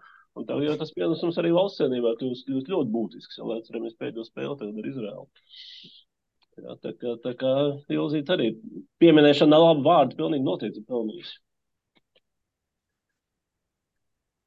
Un noslēdzošais visus visvairāk interesējušais temats, izaicinājums mums, ko mēs vēl varam jaunu pateikt par šo tematu. Gada spēlētājs Rihards Lomašs, es jūs aicinātu nosaukt savu personīgi spilgtāko brīdi no Riharda aizdītās sezonas, jo, patiešām arī, kā Guns teica, grūti salīdzināt nesalīdzināmas lietas, bet, tā arī varētu man šeit vispār brīvi uzsākt sarunu par tādiem efektīvākajiem, iespaidīgākajiem kvalifikācijas cikliem Latvijas basketbolistu izpildījumā. Visādi pagātnē pavērties līdz Kārlim Mužniekam un kam vēl aiziet, bet spilgtākais brīdis no Lomaša puses un, Es pieņemu, ka mēs nonāksim līdz jautājumā par Kristapu Porziņu. Jā, Rihards, šī pasaules kausa kvalifikācijā, jā, dāvāja daudz prieka brīžus. Ja nemaldos, viņš bija tas, kurš Rīgā Beļģijas spēlē atdeva to beigās piespēli zem groza. Ka neatceros, kurš tur bija zem groza, Mareks Mējers vai Andrejs Gražuls, kurš vienkārši iemeta divpunknieku un principā tas uzvaru, bet manuprāt, tā spožākā, spilgtākā spēle viņam bija Rīgā pret Slovākiju, kur principā otrajā puslaikā viņš pārņēma kontroli savās rokās un palīdzēja izcīnīt šo tiešām grūto uzvaru, 28 punkti. Principā bija viena cilvēka šaus otrajā puslaikā vienu brīdi. Es to tā kā stādītu augstāk par Serbijas 33 punktiem.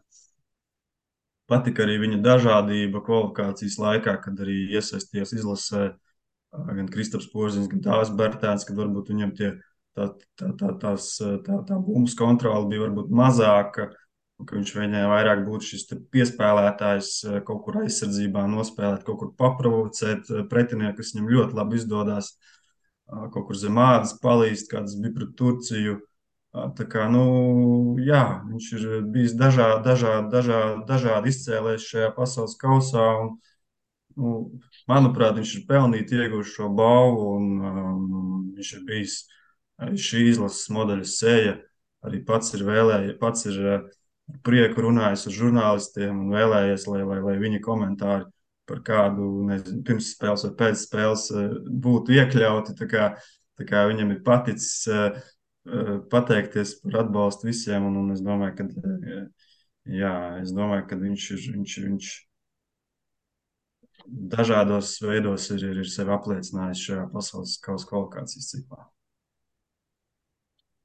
Jā, žēl, es gribēju te pastrīdēties, bet nesanāks mums nekāds strīds, jo pirmkārt Rihards bija arī tajā manā balsojumā favorīts. Pirmkārt un otrkārt es arī izceltu tieši šo spēli Slovākiju.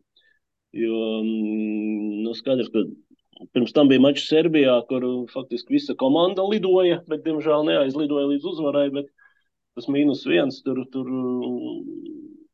sagādāja zināmas tāds morāls paģirs pēc mača un tā, ja.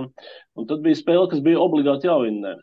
Un spēle ar Slovākijas izlasi, kur faktiski objektīvi viņi arī pēc tam palika pēdējā vietā mūsu grupā, ja, bet tā spēle bija šausmīgi smaga. Tā spēle bija tomēr tipiska Latvijas komandai, jo Latvijas valstsvienība, lai kā tur tie sastāvi mainītos, ja, bet tā stabilitāte un spēja vairāk spēja sēriju tādā ļoti augstā līmenī aizvadīt. Ja? Mums pietrūkst tā resursa. Es negribu tur teikt, ka tur kāds ir vainīgs vai meklēt vainu mentalitātē, vai kur vienkārši tas ir jautājums par resursu. Ja? Jo arī pasaulē vispār ir ļoti maz spēlētāji, kur var tādu veselu sēriju nodot vienādi, ja? Un visaugstākajā līmenī. Un labākās komandas izceļ tieši tas, ka ir plašs tāds līderu loks, ja, kur viens otru nosadzot, ja, tad panāk tās uzvaru sērijas. Mums šajā gadījumā ja, bija kādam vajadzēja vilkt to vezumu, ja, un tas bija tieši Rihards, kurš to izdarīja mačā, kuru obligāti vajadzēja vinnēt. Jo varēja gadīties, ka mēs te nesādāt tagad tik optimistiskā noskaņā. Ja. Un ļoti līdzīga situācija bija. Kāda treneris būtu cits? Un varbūt arī treneris būtu cits, un varbūt arī Lukam nebūtu šī balva, starp citu, jā, nekas nav garantēts, jā. Bija spēles ar Beļģiju, jā, kur Rihards varbūt nebija tik spožs, bet arī izdarīja to, kas bija jāizdara, to, ko gaidīja no komandas līdera, to viņš tur izdarīja, jā, pieminēja to piespēli. Man atmiņā ir arī vairāk svarīgi punkti, ko viņš pats guva. Man atmiņā ir arī tā enerģija, ko viņš tur aizsardzībā deva, un arī tā enerģija, ar kādu viņš visu ciklu garumā ir cīnījies ne tikai pretiniekiem, bet arī ar tām reizēm, kad viņam pašam nevisai veicās. Ja? Un viņš ir tomēr spējis to enerģiju iegrožot tādā ļoti, ļoti, ļoti lietderīgā gultnē. Arī pieļauju, ka ne bez Lukas Banki tāda ļoti gudra atbalsta no treneru pozīcijas, kur īstajā brīdī nosēdinot viņu malā un īstajā brīdī palaižot atkal atpakaļ. Jā. Tā kā jā, viņa, teiksim, tā karjeras attīstība klubos varētu būt veiksmīgāka, droši vien, jā, tāpēc te nav stāsts par labāko basketbolistu. Te ir stāsts par gada basketbolistu, jo labākais basketbolists, protams, ka NBA latiņa nav atcelti, ja, un skaidrs, ka stabils līgums, spēles laiks un loma komandā un tā tālāk. Un tā skaitā arī loma valstsvienības spēlēs, ja, Kristapu Porziņu padara par labāko basketbolistu joprojām. Un atkal par to nav strīds, ja, bet šajā gadījumā es domāju arī, ka Rihards ir nopelnījis šo godu, ja, un, es ticu, ka tas viņam arī varētu palīdzēt arī mazliet vēl attīstīt arī savu karjeru arī tajā segmentā, kur varbūt, kā es pieminēju, klubos varētu būt labāk, jā, un varbūt arī, ka, šī te formāla atzinība, jā, bet varbūt arī kaut kā tur varētu ietekmēt, nostiprināt viņu pārliecību un tā, un pavērst tādā vēl pozitīvākā gultē viņa karjeru. Tas būs jauks brīdis, pavisam noteikti, kad februārī pilns arēnas Rīgas priekšā viņš varēs pirms spēles to apbalvojumu dabūt. Tas vispār, manuprāt, būs patīkami. Un es arī izteiktos tā, ka, ja pēc gadiem 10 kāds atskatīsies uz 2021. 2022. gadu, pēc basketbola viedokļa to klasisko sezonu un pārbrauks ar pirkstu pārtām Latvijas izlases spēlēm, tā visticamāk vēsturē viņām arī ir jāieiet, ka tas mums saistīsies ar Rihardu Lomašu. Cerams, ka vēl būs tādas vismaz viena vai vairākas, bet es domāju, viņš tiešām atstāja savu nospiedumu uz aizvadīto ciklu, un es izcelšu vēl vienu atsevišķu mazu stāsteņu spēli, proti to, kā viņš mačā pret Serbiju mājās izstājās pirmajā puslaikā, izšāva visu tukšās plintas, sevi sadusmējās uz pasauli. Pats, ja nemaldos, atstāstīja, ka ar Jānu Gailīti tādā konstruktīvā, bet paceltiem toņiem sarunā puslaikā izrunāja situāciju un ar to visu enerģiju, kas bija sakrājusies, aizgāja nosegt. Pēc Artūra Kurucs, kurš jau savu darbiņu padarīja, aizgāja pasekt Avrāmoviču, pāris serbiem ielīdz zem ādas, izbraucēja tehnisko vai nesports, ja nemaldos, Rolands Šmits gan arī iedeva vienu atpakaļ aizstāvībā, par ko viņam uzslavas, ka bija gatavs mesties palīgā savam bijušajam 18 komandas biedram, un tad vēl trāpīja metienus. Tā kā tiešām no Lomaža tas nācis dažādās izpausmēs. Kā arī, starp citu, Toms minējis arī piekristu, arī no viņa patiešām sanāca tāds labs izlases pārstāvs publiskajā telpā, kurš runā atklāti, kurš runā interesanti, kurš mēdz izmest kādu labu pērli. Nu, tas arī gal galā vajadzīgs, lai pārstāvētu izlasi kā tāds līderis. Tieši tā, jo ne visi izlases basketbolisti grib runāt ar mēdījiem. Ne visi vēlas, šajā publiskajā telpā ar saviem kādiem komentāriem, nu, teiksim, es negribu teikt līdzi, bet, teiksim, dalīties. Nu, Rihards ir viens no tiem, kurš grib dalīties. Tas atkal, nu, tas atkal ir viegli mums žurnālistiem, jo mēs zinām, ka vismaz kāds bez problēmām vēlas dalīties ar saviem viedokļiem un domām. Tā kā par to viņam paldies. Bet, nu jā, Kristapa gadījumā 2023. gads, ja viņš turpinās spēlēt, kā viņš to dara tagad NBA, es gan ļoti ceru, ka viņš nonāks kādā uzvarošā komandā, bet ja viņš turpinās tā, kā viņš to dara tagad un spēlēs 2023. gada pasaules kausā, kā viņš darīja to pret Turciju noteiktā laika nogrieznī, tad es domāju, ka konkurenti viņam 2023. gada basketbolista nominācijā, nu, gan jau, ka nebūs. Vienu konkurentu var jau tagad nosaukt. Rolands Šmits, kurš tika minēts arī pagājušajā sezonā, tomēr, nu, Spānijā vicetituls Eirolīgā, laikam bija 3. vieta, jā, bet bija, nu, tā viņa loma bija pieaugusi komandā, un es domāju, ka Rolanda pāriešana no Barcelonas uz Žalgiri tikai palielina viņa izredzes, jā, arī šajā nominācijā startēt uzvarēt. Ļoti cienījams kandidāts jau pagājušajā gadā, šogad, nākamajā sezonā pilnīgi noteikti arī. Bet, nu, pasaules kauss jau būs laba skatu, uz kuras es ceru, ka vēl kādi spēlētāji gan no mūsu pieredzējušiem, gan arī no jaunajiem vēl sev pieteiks. Tā kā mēs jau tā plūstoši jau pārējām pie nākamās sezonas prognozēm. Jā, tas jau tas saldais ēdiens, kam Toms pieskārās noslēgumā visas iespējas pieminēt, vēl aizcert kādas lietas no 2022. gada, kas patika, kas nepatika.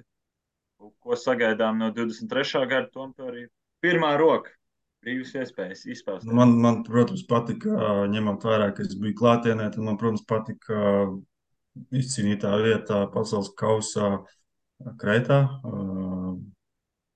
Man bija prieks to, teiksim, redzēt klātienē, sajust to pārliecību, kas bija komandā, sajust arī līdzjutēju atbalstu dažādos apmēros. Tā kā, nu, tas bija tāds priecīgs notikums visam Latvijas basketbolam, un runājot jau par 2023. gadu, es ļoti ceru, ka šis panākums tiks izmantots bērnu pieplūdumā basketbolam, jo, nu, vēsturiski jau ir pierādījies, ka šādi panākumi, šādi turnīri veicina bērnu vēlmi iesaistīties noteiktajā sporta veidā un veicina vēlmi kļūt par nākamajiem porziņiem un tā tālāk. Tā kā es ceru, ka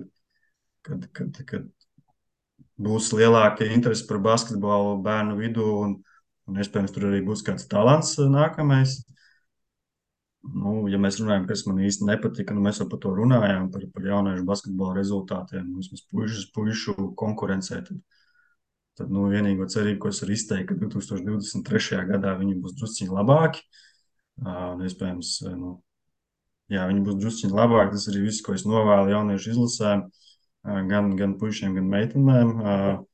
Un gribētos, kas ir ļoti grūti realizējams, ņemot vērā esošo finansiālo situāciju klubu basketbolā, bet tomēr gribētos nedaudz lielāku šo te intrigu vietējā druvā, varbūt nedaudz spēcīgāku sāncensību, ka nav mums tikai viens liels flagmanis, bet es šobrīd sapņoju, tā kā tas visticamāk 2023. gadā nenotiks. Tā kā, Tie ir mani pāris vēstījumi no 2022. un 2023. gadu. Gunte? Jā, nu nekāds briesmīgais strīds jau nesanāks. Jā. Tur Nevajag jau katra, strīdus gadu izskaņā. nu, vajag, reizēm jau vajag, nekā tāds strīdzen uz priekšu pasauli. Bet, nu jā, nepatika varbūt tās lietas, varbūt, nu, teiksim, konstruktīvismu trūkums kaut kādās savstarpējās attiecībās risinot kaut kādas lietišķas lietas, kaut vai izraugoties tos pašus jaunatnes izlašu trenerus, jā, ka tomēr, nu, gribētos vairāk profesionāls argumentus dzirdēt nekā tādus spriedumus tajā līmenī, nu, patīk, nepatīk, vai kurš ar kuru kopā strādājis, un kurš kuram tic, kurš kuram netic. Jā, tā kā tas profesionālitātes ziņā tur ir iespējas augt. Patīk, protams, absolūti patīk pilnās tribīnes. Un patika tas, kādā veidā Latvija ir novērtēta FIBA, jo pie mūsu kapacitātes, pie mūsu arēnas ietilpības tā dabūt Eiropas čempionāta fināla turnīru, jā, nu, tas nozīmē, ka FIBA mums tic. Un skaidrs, ka basketbola svētkus spēsim sarīkot, jā, bet nu, tas galds, diemžēl, nebūs tik liels, kādam viņam vajadzētu būt, jā, kaut kā pašā Berlīnē, jā, novērtējam, ko nozīmē 15,000. Pie viss tā, ka vācieši kā organizētāji nu, nebija tā kā ļoti iespringuši, jā, bet nu, tās iespējas tur ir labākas. Nu jā, un no 23. gada, nu tā ir basketbola 100 gada. Basketbola 100 gadu vai 100 gadu kopš Latvijas basketbola savienības dibināšanas, bet nu kā basketbola 100 gadu un ļoti ceru, ka šis gads nebūs tikai LBS aparāta darbības gads, bet nu, ka tomēr šajās aktivitātēs iesaistīsies arī mūsu biedri, mūsu gan sporta skolas, sporta klubu uz vietas, un katrs atradīs kaut kādu iespēju izdarīt kaut ko labu basketbolam, tā īsti. Nu, tieši tādu tālējošu skatu nākotnē ar ilgspējas efektu, jā, ne tikai tur sarīkot vienu foršu spēli un nosvinēt svētkus, jā, bet arī padomāt, ko mēs varam izdarīt, lai basketbolam arī nākamais 100 gadu būtu vēl jaudīgāki. Es ātri jūs papildināšu izsakot lietas, kas nav pieminētas, kas ir mazliet sīkumaināks, bet, manuprāt, kaut kur arī kopējā bildē iedaras. Latvijas universitāte, lai man piedod Valmiera, bet pārvarēja Latvijas basketbola līgas playoff kārtu, iekļuva pusfinālā, stabilākā, uzticamākā, visticamāk pēdējos gados organizācija Latvijas spēcīgāko klubu sabiedrībā. Turpina gadu pēc gada rulēt uz priekšu, laukumā laist spēlētājs, kuri iespējams daudziem tobrīd nav tik labi zināmi, kuri nav bijuši jaunieši ilsēs un radīt rezultātu. Malači, ka viņi tā strādā. Man personīgi bija prieks, ka viņi patiešām tika pie kaut kāda rezultāta, kas it kā viņiem nav prioritāte, bet nu, sports gal galā ir cīņa par uzvaru. Un, ar patīkamām gaidām runājot par nākamo gadu, skatos to, kas varētu notikt mums vietējos playoffos. Arī tāds uz kopējo bildi ir relatīvi sīkums, bet mums ir divi spēlētāji Nacionālajā basketbola asociācijā, un Dāvis Bertāns piedalījās konferences finālos. Viņam pāris ļoti labas spēles bija. Prieks, ka Dāvim sanāca vēlreiz atgriezties tādā formā pie pilnām tribīnēm ar labu spēli, ko līdzīgu ātri var izmest par Artūru Kurucu, kurš Baskonijā pa laikam arī labas mačus aizvada. Šķiet ACB šobrīd viens no precīzākajiem talantiem speciālistiem. Un 2022. gada mīnus, nu, šķiet, ka nav bijusi komanda. Varbūt pat negribu viņus izcelt viens pašs saulītē, gan jau, ka tur arī bijuši kaut kādas problēmas, bet atskaitot LU, šķiet nav bijusi mums komanda vīriešu sievietes, kura gadu pavadīja bez kāda, nu, tāda vismaz maza satricinājuma, sauksim to tā, vai no finansēm, vai no jebko citu saistībā ar kluba drošību. Ceru, ka visi, tāpēc, ka pārvarēja, kļūst stiprāki un spēs nākotnē to izmantot sev par labu, bet, nu, kluba situācija, protams, mazliet biedē. 2023. gadā ceru, ka ies visiem veiksmīgi un ka entuziasms neapsīgs. Un vēl viena lieta, ko noteikti sagaida nākamgad, lai kaut kas jau taustāms tur tajās vecajās garāžās izskatās pēc jaunas sporta spēļu halles. Nu, mēs trīs gan jau varbūt pie izslēgtiem mikrofoniem to brīvi dēvēsim pa basketbola halli, bet pa sporta spēļu halli, lai es varu iziet no Daugavas sportnām, apiet tur ap stūri un redzēt, ka darbi pie tā ir sākušies. To arī noteikti vēlos nākamajā sekā. Nu jā, un tomēr jāpiemina arī tie divi datumi vai divi laika nogriežņi, kas būs ļoti svarīgi. Viens ir 15. 25. jūnijas, Izraela, Slovenija, Eiropas sieviešu čempionāta fināla turnīrs, kurā Latvija piedalīsies pēc viena cikla pārtraukuma. Un tad ir 25. augusts, 10. septembris pasaules kausa izcīņa, kurā Latvija spēlēs pirmo reizi. Izloze martā. Izloze 29. aprīlī, 29. aprīlī, bet nu nevēl minēt 10. septembrī, jācer, ka spēlēsim līdz galam. Jā. Ar skaidru perspektīvu uz Parīzes Olimpiskajām spēlēm. Tā kā tiekamies basketbolā. Jā, paldies, Tom. Laužām gandrīz rekords. Nezinu, vai lauzām, bet kā jau prognozēja, ļoti gara saruna. Paldies, ka uzaicinājāt. Noteikti mūsu prieks un priecīgs tev svētks, priecīgs svētks visiem klausītājiem.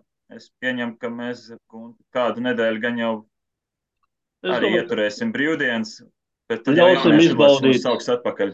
Tieši tā, bet ļausim izbaudīt šo sarunu. Ja? Tā kā priekšā garās brīvdienas var klausīties arī divos piegājienos. Un tiekamies jau jaunajā gadā, kad visticamākais uzmanības centrā tiešām būs jaunums izlašu starts Baltijas jūras kausa izcīņā.